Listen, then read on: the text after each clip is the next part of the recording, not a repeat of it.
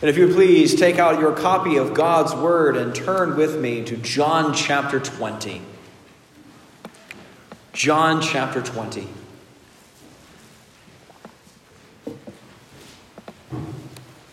We're going to be in verses 1 through 31 today as we look at this most wonderful account of the resurrection of our Lord and Savior. John chapter 20. Starting in verse 1.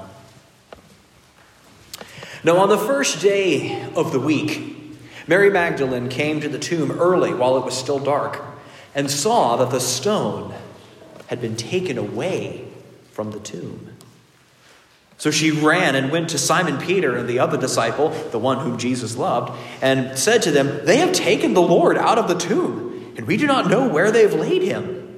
So Peter went out with the other disciple, and they were going toward the tomb. Both of them were running together, but the other disciple outran Peter and reached the tomb first. And stooping to look in, he saw the linen cloths lying there, but he did not go in. Then Simon Peter came, following him, and went into the tomb. He saw the linen cloths lying there, and the face cloth, which had been on Jesus' head, not lying with the linen cloths, but folded up in a place by itself. Then the other disciple, who had reached the tomb first, also went in, and he saw and believed. For as yet they did not understand the scripture, that he must rise from the dead. Then the disciples went back to their homes. But Mary stood weeping outside the tomb. And as she wept, she stooped to look into the tomb. And she saw two angels in white sitting there where the body of Jesus had lain, one at the head and one at the feet. They said to her, "Woman, why are you weeping?" She said to them, "They have taken away my Lord, and I do not know where they have laid him." Having said this, she turned around and saw Jesus standing, but she did not know it was Jesus. Jesus said to her, "Woman, why are you weeping? Who are you seeking?" Supposing him to be the gardener, she said to him, "Sir, if you have carried him away, tell me where you have laid him, and I will take him away." But Jesus said to her, "Mary." She turned and said to him in Aramaic, "Rabboni," which means teacher. Jesus said to her, "Do not cling to me, for I have not yet ascended to the Father. But go to my brothers and say to them, I am ascending to my Father and your Father, to my God and your God." Mary Magdalene went and announced to the disciples, "I have seen the Lord," and that he had said these things to her. On the evening of that day, the first day of the week, the doors being locked where the disciples were for fear of the Jews, Jesus came and stood among them and said to them, "Peace be with you." When he had said this, he showed them his hands and his side. Then the disciples were glad when they saw the Lord. Jesus said to them again, "Peace be with you. As the Father has sent me, even so I am sending you." When he had said this, he breathed on them and said to them, "Receive the Holy Spirit. If you forgive the sins of any, they are forgiven them. If you withhold forgiveness from any, it is withheld." Now Thomas, one of the 12, called the twin, was not with them when Jesus came. So the other disciples told him, "We have seen the Lord." But he said to them, "Unless I see in his hands the mark of the nails, and place my finger into the mark of the nails, and place my hand into his side, I will never believe." 8 days later, his disciples were inside again, and Thomas was with them. Although the doors were locked, Jesus came and stood among them and said, "Peace be with you." Then he said to Thomas, "Put your finger here and see my hands, and put out your hand and place it in my side. Do not disbelieve, but believe." Thomas answered him, "My Lord and my God." Jesus said to him, "Have you believed because you have seen me? Blessed are those who have not seen and yet have believed." Now Jesus did many other signs in the presence of the disciples, which are not written in this book. But these are written so that you may believe that Jesus is the Christ, the Son of God, and that by believing you may have life in his name. This is the word of the Lord. Thanks be to God for his word. Let's go to our Heavenly Father, our resurrected Lord, and ask his blessing on our text this morning. Oh, Jesus, help us to understand this word that you have brought to us. Help it to sink deeply into our hearts that we may be transformed by your words. And it's in Jesus' name we ask these things. Amen. Well, it is wonderful to see all of you here for our Resurrection Sunday celebration. The events that we have just read about in this passage is what makes us gather here, not just this Sunday, but every Sunday.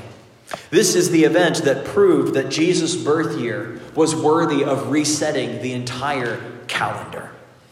This is the event that has turned the world upside down. And here we are still talking about it 2021 years later. Because Jesus rose from the dead. The first one to rise from the dead and to still be alive. Alive just as we are. He breathes air just like you and I breathe air right now. But for something so world-changing, something so unprecedented as to have someone conquer death, the thing that will at some point take all of us, take everything in this world, for something so unprecedented, there are still doubts that can arise, even in the minds of Christians. Sometimes we can even lose focus as to what's the point of this resurrection. Yes, we know that this means he's conquered death, but what does that mean for us in our day-to-day lives? What difference, what functional difference does it make when we wake up in the morning to say Jesus is risen? Well, that's what we're going to look at today. And it might surprise you to know that the first people that needed to be convinced of the resurrection, the very first skeptics that Jesus rose from the dead, were the apostles and disciples themselves. They needed convincing. So that's what we're going to see today. Not only were these former skeptics become believers, these were not just minds that were changed about a small issue. These were people that were so fundamentally changed that all but one of them gave their lives for this truth that Jesus rose from the dead. The only one to survive was the Apostle John, and he was exiled out of his homeland, and that's what gives us this book here today. We're going to look at 2 points, and you can see my outline in your bulletins this morning. Our 2 points are that the resurrection allows us to believe in Christ, to believe in him. The resurrection allows us to believe in him. And further, the resurrection commands us to believe in him. Resurrection commands us to believe in him. So let's take a look under our first point today, that the resurrection allows us to believe in Christ. In the opening verses here in John chapter 20, we're back in verse 1, we find Mary Magdalene coming to the tomb early in the morning. There isn't much that's recorded about Mary Magdalene's relationship with Jesus. We do know that when she met Jesus, he cast 7 demons out of her. You can find that in Luke chapter 8, verse 2. And that she followed him just like the disciples did. And she was at the cross when he died. That's as much as we know about her. But we know that she obviously loved him very, very much. She's likely heard Jesus' teachings many times that he was going to die and be resurrected, because he's said so many times. And he has mentioned this in Matthew 16:21, 17:23, 20 verse 19, Mark chapter 8:31, 9:31, 10:34, Luke 9:22, and 18:23. All of these places Jesus has mentioned, I am going to die and be raised again. This is not something that should have been surprising. This was something that was drilled into the disciples over and over and over again. But here, Mary can't deny what she's seen with her own eyes. She's seen Jesus die on the cross, and now she's come to prepare the body.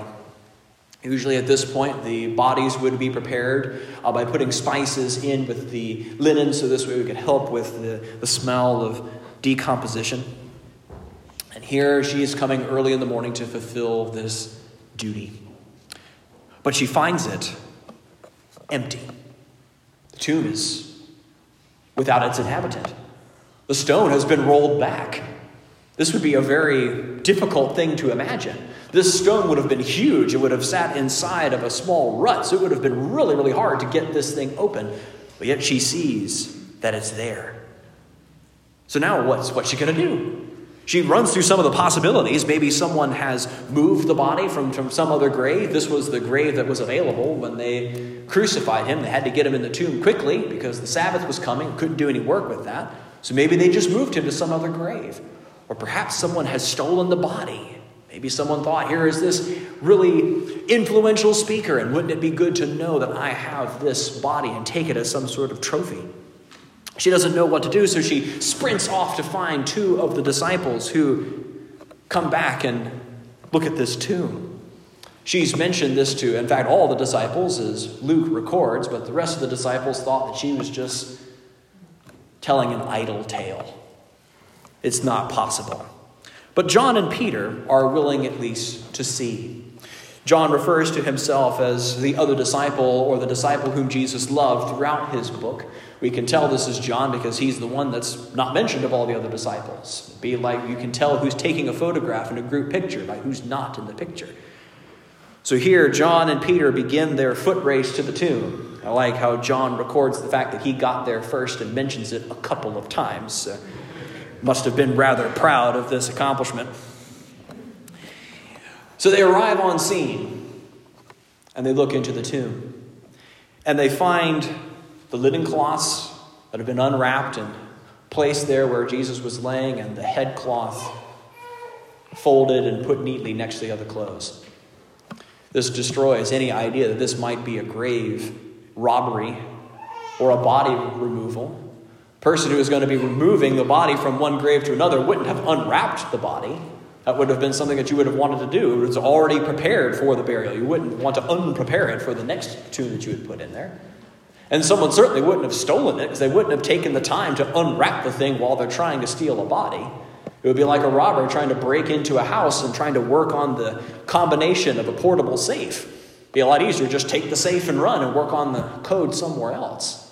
They're not going to take the time to neatly fold the cloth as they leave things behind. Robbers don't tend to put the drawers back in or nicely fold back your closet when they ransack the house.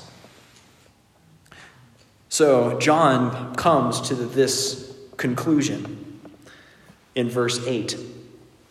That when he went in, he saw and believed. There was no other explanation. Couldn't be a robbery. Couldn't be a body movement. This had to be resurrection. And we'll find in other gospel accounts, Peter comes to the same realization as well. But they don't understand everything. In verse 9, for as yet they did not understand the scriptures that he must rise from the dead. And the disciples went back to their own homes. They didn't realize that this resurrection was absolutely critical. That the Old Testament required that Jesus would rise from the dead. In fact, this goes back to the earliest book. If you remember Genesis chapter 3 and verse 15, God prophesies that the offspring of Eve would crush the head of the snake. It's very revealed now the snake is going to be a stand-in for evil, for the devil. We find that out in Revelation, that that's what the snake is referring to. And that this offspring would be Christ. And if Christ was to remain dead in the tomb, that means the devil won. That means evil was too much. The reason why Jesus had to be in the grave for us is because that was the penalty for sin. When Jesus died on the cross, he was taking the wages of sin, or the payment of sin. The result of sin is death. And the only way to know that that payment was fully paid was to have Jesus rise again. It's the receipt, the acknowledgement that the check has cleared, that sin has been fully paid for, is the fact that there is no more death for Jesus to die. So if he didn't rise out of that grave, we would be of the people most pitied, wouldn't we? We wouldn't have salvation. Our sins wouldn't be paid for. If you're still receiving the bills in the mail, that means your debt is still here.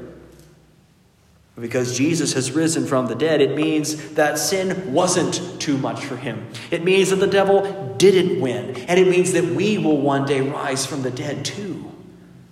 Because we are united with Christ. This is what I mean when I say that the resurrection allows us to believe in Christ. Because Jesus made a lot of bold claims for himself, didn't he? Claims to be the Son of God. Claims to be the one that all of Scripture was prophesying towards. That's a very big claim. And you know what? Over a dozen other people made the same claim right around the time that Jesus did. Now, you probably haven't heard of those movements, have you? Why is that? Because all the others died and stayed dead. But this is the one that rose from the dead. This is unlike any other religious figure that you can imagine. From Muhammad to Buddha to Joseph Smith to anybody else that you can imagine, all of them are still dead. But Jesus is the one who has been raised to life. He is the only one to do so. And because of that, all the other claims that he's made can be believed.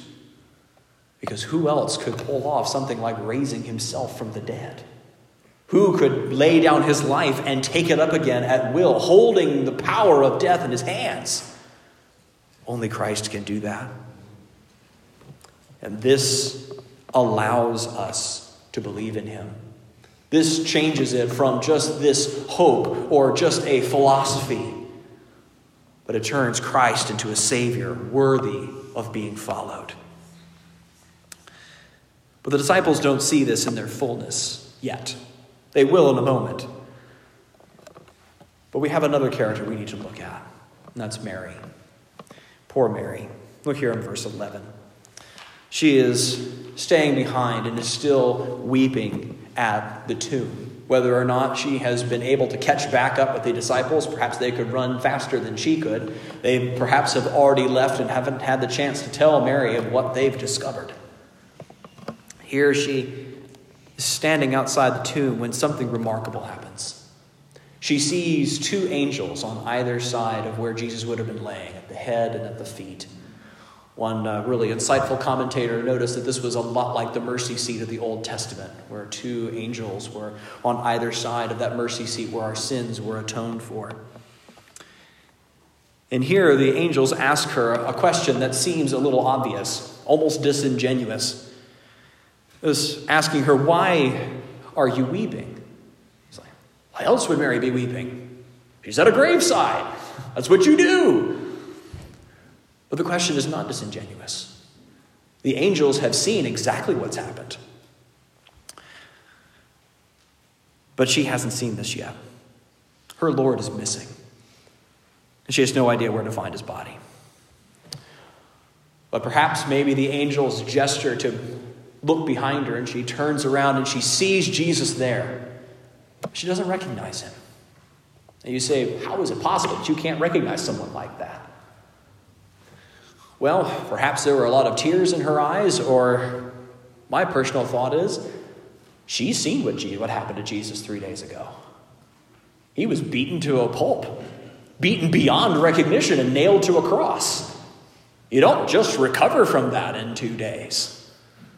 The fact that she is now fully convinced because she knows he's dead. She watched that Roman soldier put a spear through his side. She watched him die. So the idea that she could be looking at someone and says, oh yes, of course that's Jesus. This shows how convinced she is that he is in fact dead. But boy, does she know that voice when he says her name. This was the same voice that cast out 7 demons from her. She'll never forget that. And she responds with a term of affection, Rabboni, and clings to him. Now, it can be a little confusing as to why Jesus says, "Don't cling to me," but scholars helped untangle this and saying the reason what Jesus is saying here is he's not annoyed by this gesture. But what he is telling her is that he's not going anywhere yet. You can imagine the sense of loss that Mary has felt over the weekend and the fact that here he is, she's not going to let him out of her sight anymore. What if he goes again? I can't go through something like that. And clings to him. And here Jesus assures her, he's not going anywhere yet. Yes, he's going to ascend to his Father. Yes, he needs to return to heaven, but that time is not yet. Instead, he tells her to go and tell his disciples that he is risen. And this is a rather bold move to do. At this time, women's testimony was not valued in court.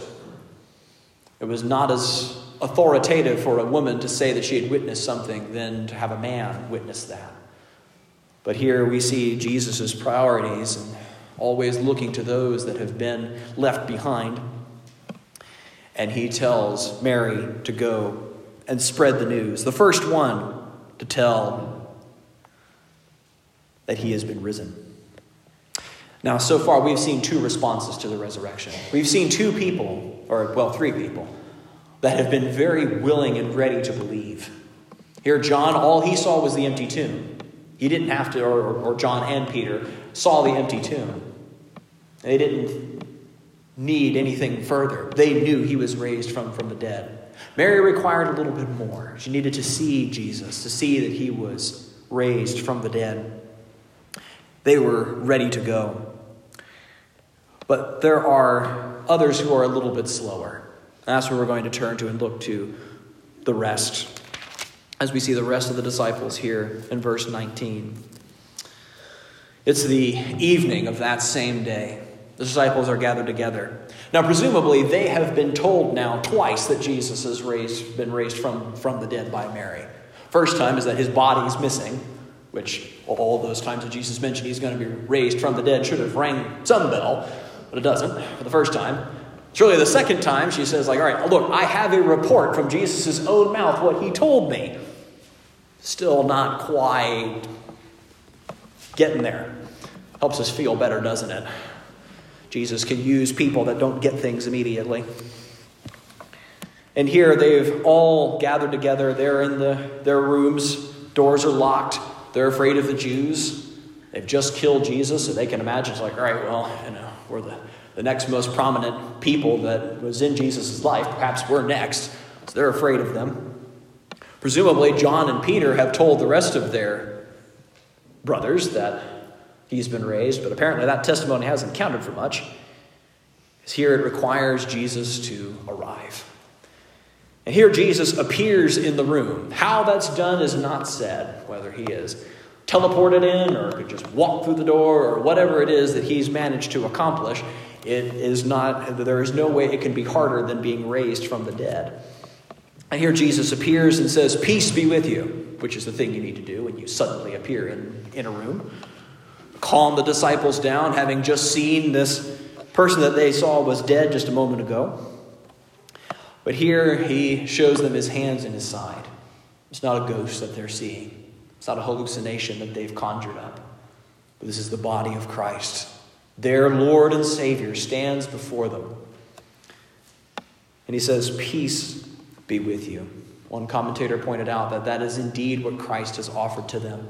He's not just telling them, "Peace be with you," because they need them to calm down from their startled surprise at seeing him, but also the fact that Jesus has died and paid for their sins. So because of that, they can have peace with God. And peace can be with them now because he has been raised from the dead. Then he has a mission for them. He says, "Peace be with you. As my Father has sent me, even so am I sending you." It's in verse 21. He has a job for them. And indeed, so do we. This isn't news that we keep to ourselves. This is the greatest news in all the world. And he has given them the charge to go out and take this gospel to the ends of the earth, whatever that might mean. And then in verse 22, when he said this, he breathed on them and said, "Receive the Holy Spirit," the power to do what it is that they have just been charged to do. And then in verse 23, if you forgive the sins of any, they are forgiven them. And if you withhold forgiveness from any, it is withheld. What he's saying here is people need to hear the gospel. That's how they're going to be forgiven. This is not saying that the apostles have this power about who gets into heaven or not, but they have the message as to who gets to heaven or not.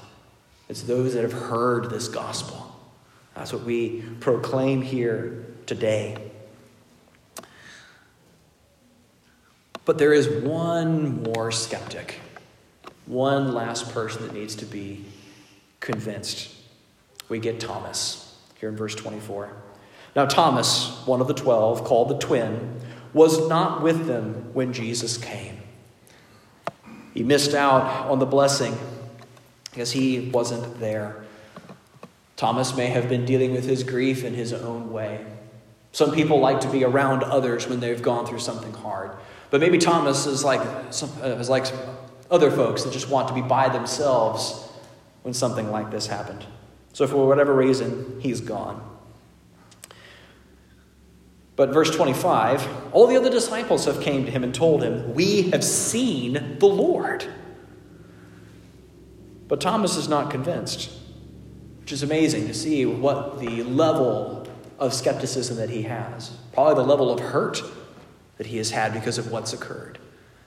I mean, we could imagine perhaps in that time that he wouldn't have accepted the testimony of Mary Magdalene. Maybe he thought this was someone who is, the testimony doesn't count, so we're not going to believe her. But here he said 10 of his brothers who have all said, "We've seen him." It's not just we've heard what Mary said, no, we've seen him. But so deep is his doubt that even the witness of 10 other men was not enough to convince him. And in fact, listen to what he says here in verse 25, latter part of that verse. But he said to them, "Unless I see in his hands the mark of the nails and place my finger into the mark of the nails and place my hand into his side, I will never believe." The words that he used there for never believe, he uses two negative words, which in the language that he is speaking really emphasizes what he's saying. To put it today, it would be like Thomas would be saying, "I will never, ever believe that Jesus has been raised from the dead unless I see him personally." This isn't Richard Dawkins saying this. This is one of the apostles. This is someone who has seen Jesus and has heard many times, as we've heard, that he is going to be raised from the dead. But Thomas doesn't believe. Now, unfortunately, we give Thomas an especially hard time because he is the one who doubted. In fact, it's a phrase now to be a doubting Thomas. But as we've seen from the rest of them, none of the other disciples believed until they saw Jesus either. So we don't need to pile on to Thomas necessarily. But what we can see actually in hearing these words out of Thomas's mouth, this actually can give us a lot of hope. I mean, what would you think of someone who would say this to you? Saying, "I'll never, ever, ever believe in Jesus, no matter what you say." We might conclude that that person is beyond hope, or that the gospel will never penetrate their heart. But here, what we're going to see in a moment is that Thomas is going to believe. Look here, when Jesus returns, verse 26, 8 days later, his disciples were inside again, and Thomas was with them this time.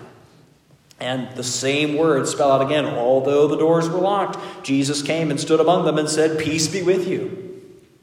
And in verse 27, he turns to Thomas. In proof that even though Jesus wasn't there when Thomas said those words, he knows exactly what Thomas is looking for. He says, "Put your finger here and see my hands. Put out your hand and place it in my side." And then Jesus does almost a counter to those two negatives that we saw earlier. He says, "Do not disbelieve, but believe." And instantly Thomas believes and answers him in the strongest of terms, "My Lord and my God." This is not saying "my Lord and my great teacher," but "my Lord and my God, the one that I am to worship forever." Here, this is out of the mouth of someone who has doubted him very, very fully. But here, even Thomas has been turned around. Now, what are some things that we can learn from all these different expressions of faith? We've seen a lot of different people, those that had doubted or those that had believed immediately or those that took a long time. What can we learn from all of this? Well, as one scholar pointed out, as we found out that Jesus can handle skepticism. All of these people had questions. And Jesus has answered all of them. He was able to address these questions, and he's able to do so for you today. It's been a long time since Jesus has risen from the grave. He's heard your question before. And so has the rest of the church. So if there are questions that you have about the resurrection, there are answers for them. It's okay to ask and to probe and press in to the faith. To press into the knowledge of who Jesus is, because he can handle that. The gospel is not propped up by duct tape and smoke and mirrors and is just hoping if you look at it at the right angle, you'll see it. But this is the firmest truth that we could ever embrace in all the world. But then we could say, it's just like, well, yes, but I wish I could just see him. Then I would really know. Well, honestly, it wouldn't help. As Kent Hughes, a wonderful pastor and commentator, had put it this way. He said, "Some say that Thomas spoke for the whole world. Give me proof and I'll believe. I'm not so sure. I think the world's view is more like, show me the facts and I'll invent another theory." And that's exactly what we've seen. All the proof that we need is here in this book. In fact, that's why this book was written, as we see in verses 30 through 31. But people all down through the ages have tried to come up with alternate explanations for how this is possible.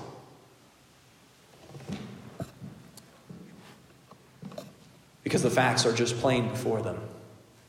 How do you say that, well, someone stole the body? It's like, why would the disciples die for a lie?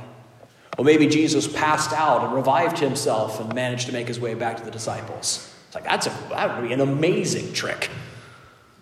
To be able to fool Roman executioners who were experts in death, lay in the tomb for 3 days in critical condition with no care, unwrap the linen by yourself, push down the stone, overcome the Roman guard, walk 2 miles to Bethany, and then show up with the disciples. Not bad. All these other explanations that we could look at to say the tomb is still empty. This has been the most scrutinized event in all of human history.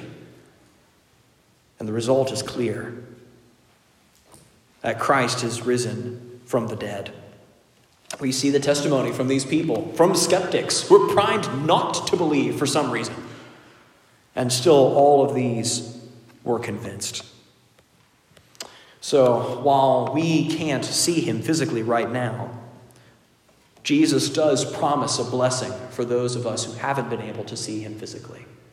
A blessing that wasn't available even to the disciples. In verse 29, he says to Thomas, "Have you believed because you have seen me?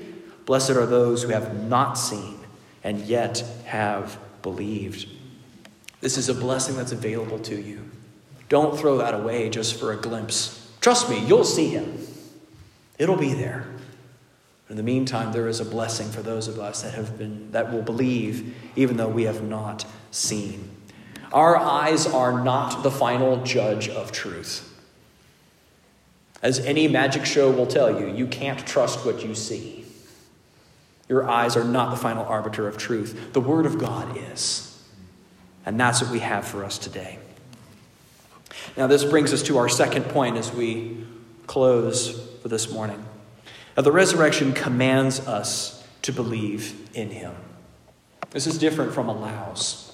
Yes, we need the resurrection to show us that Jesus was who he says he is. A lot of people tried to convince the people that they were the Messiah. And we've seen many other people who have tried to make those same claims to be the Messiah. But none of those people have rose from the dead. But now, if Jesus is risen from the dead, and he has, that point's not up for debate. Now the question is, what are you going to do with it? Because you have to. This isn't something that we can just take or leave. This isn't something that is a preference as to whether or not you accept it.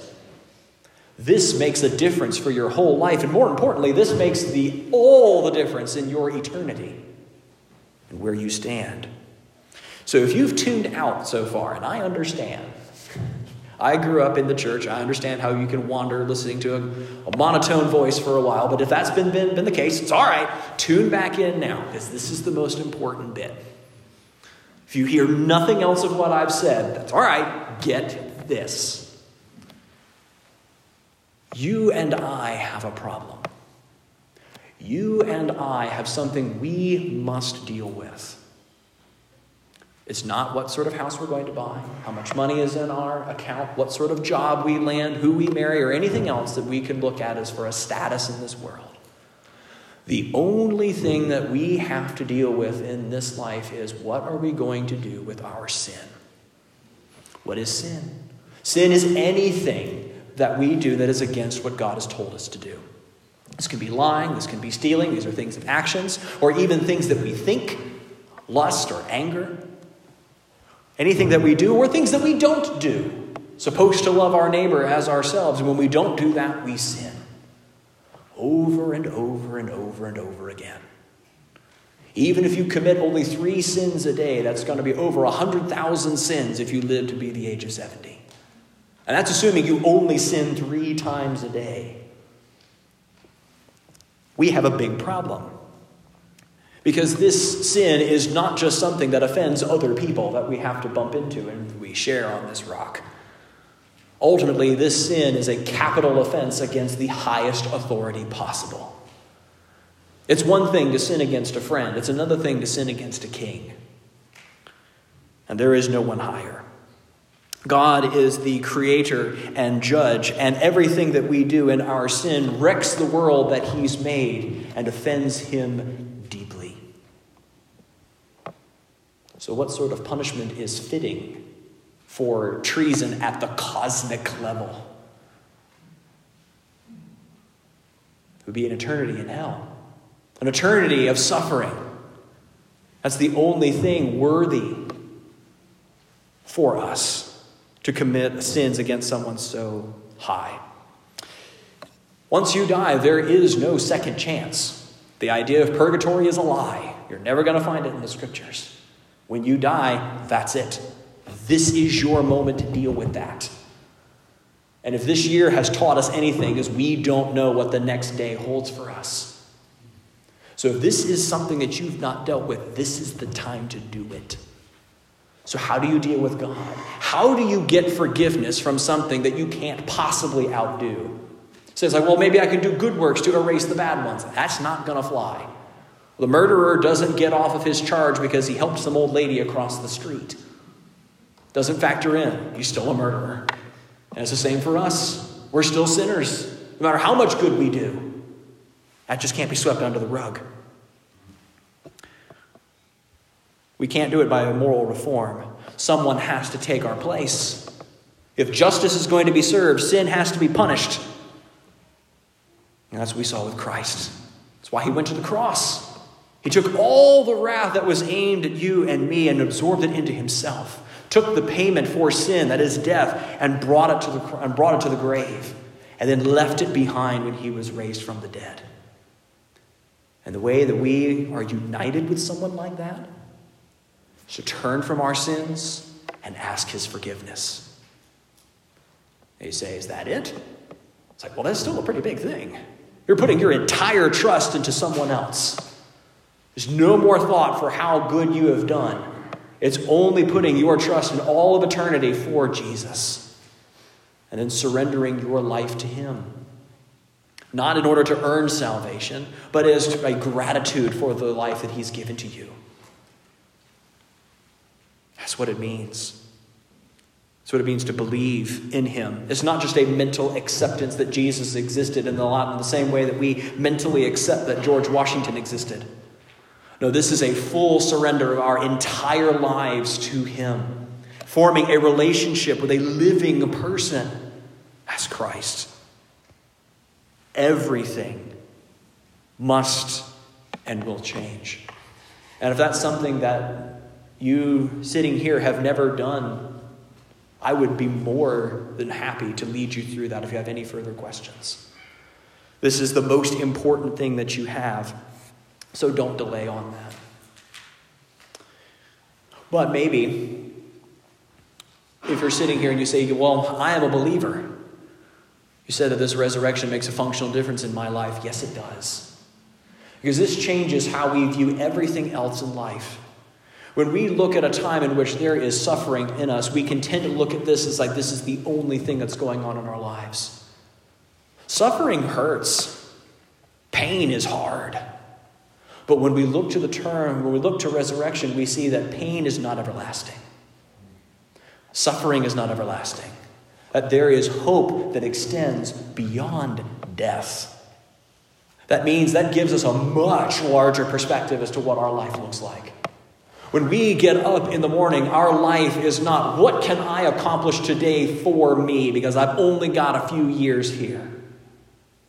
It changes everything. It says, no. There is something that is beyond the grave for me. Yes, I've got a short time here, so I need to get busy for what Jesus wants me to do. But there is a hope that exists way beyond this. Now, instead of trying to build our little house of cards on a windy beach, now we are setting down in concrete things that will last for all of eternity. The things that you do here will count forever because you have a hope that exists beyond death. So you can give up your life. You can say, my life can be used for someone else. I will give up the next 60, 70, 50, however many years that you have left for Jesus, because I will have billions and billions and trillions of years for all of eternity to praise the Lord in bliss. That's what the resurrection means. That's the hope that we can hang on to. When it seems like everything else is lost, there is hope that we have. But we have to trust him. It can be very hard when we look and see our life in a tomb. We've gone through some really hard things in our church this year. And there can be times where we're like Mary, where we've heard all of these words before. But we're still at the tomb and weeping because we see what's in front of us. That's why we need to preach this to ourselves every day. There is a resurrection. There is hope. There is something that is beyond this. That's what keeps us going. That's our hope. And that's what we need to go and tell the world. Because right now, out there in that world, they're living for just today. All their hope stops at a tombstone. What a horrible thought. A horrible reality to live, that we can work all of this time and it all just be wasted. They need to hear this hope. So we need to go and proclaim Christ's victory over sin and death, which is our victory, and look forward to the day when he will come again and rule on this earth forever. When he resurrects everything in our world, when there will be no more sin, pain, or death. We look forward to this day, all because he rose from the dead that we celebrate today. He is risen. He is risen indeed. Let's pray. Heavenly Father, we do thank you so much for this hope of resurrection that we have. Lord, I pray that you would give us a stronger identification with that resurrection. Help us to craft our lives with this in mind. Help us remember the hope that we have, that we are not putting our hope in the things that we can see in front of our faces, but that we can look beyond. Lord, I pray that you would give us this blessing that you've promised to us, that we who believe without seeing will be blessed. Lord, I pray for each and every person who is here and those who may be watching online. Lord, I ask that they would believe in you, that that's what this book is written for. And I pray that that effect would take place in their heart. Only you can change their heart. So I pray that you would reveal yourself to them even today. It's in Jesus' name we ask these things. Amen.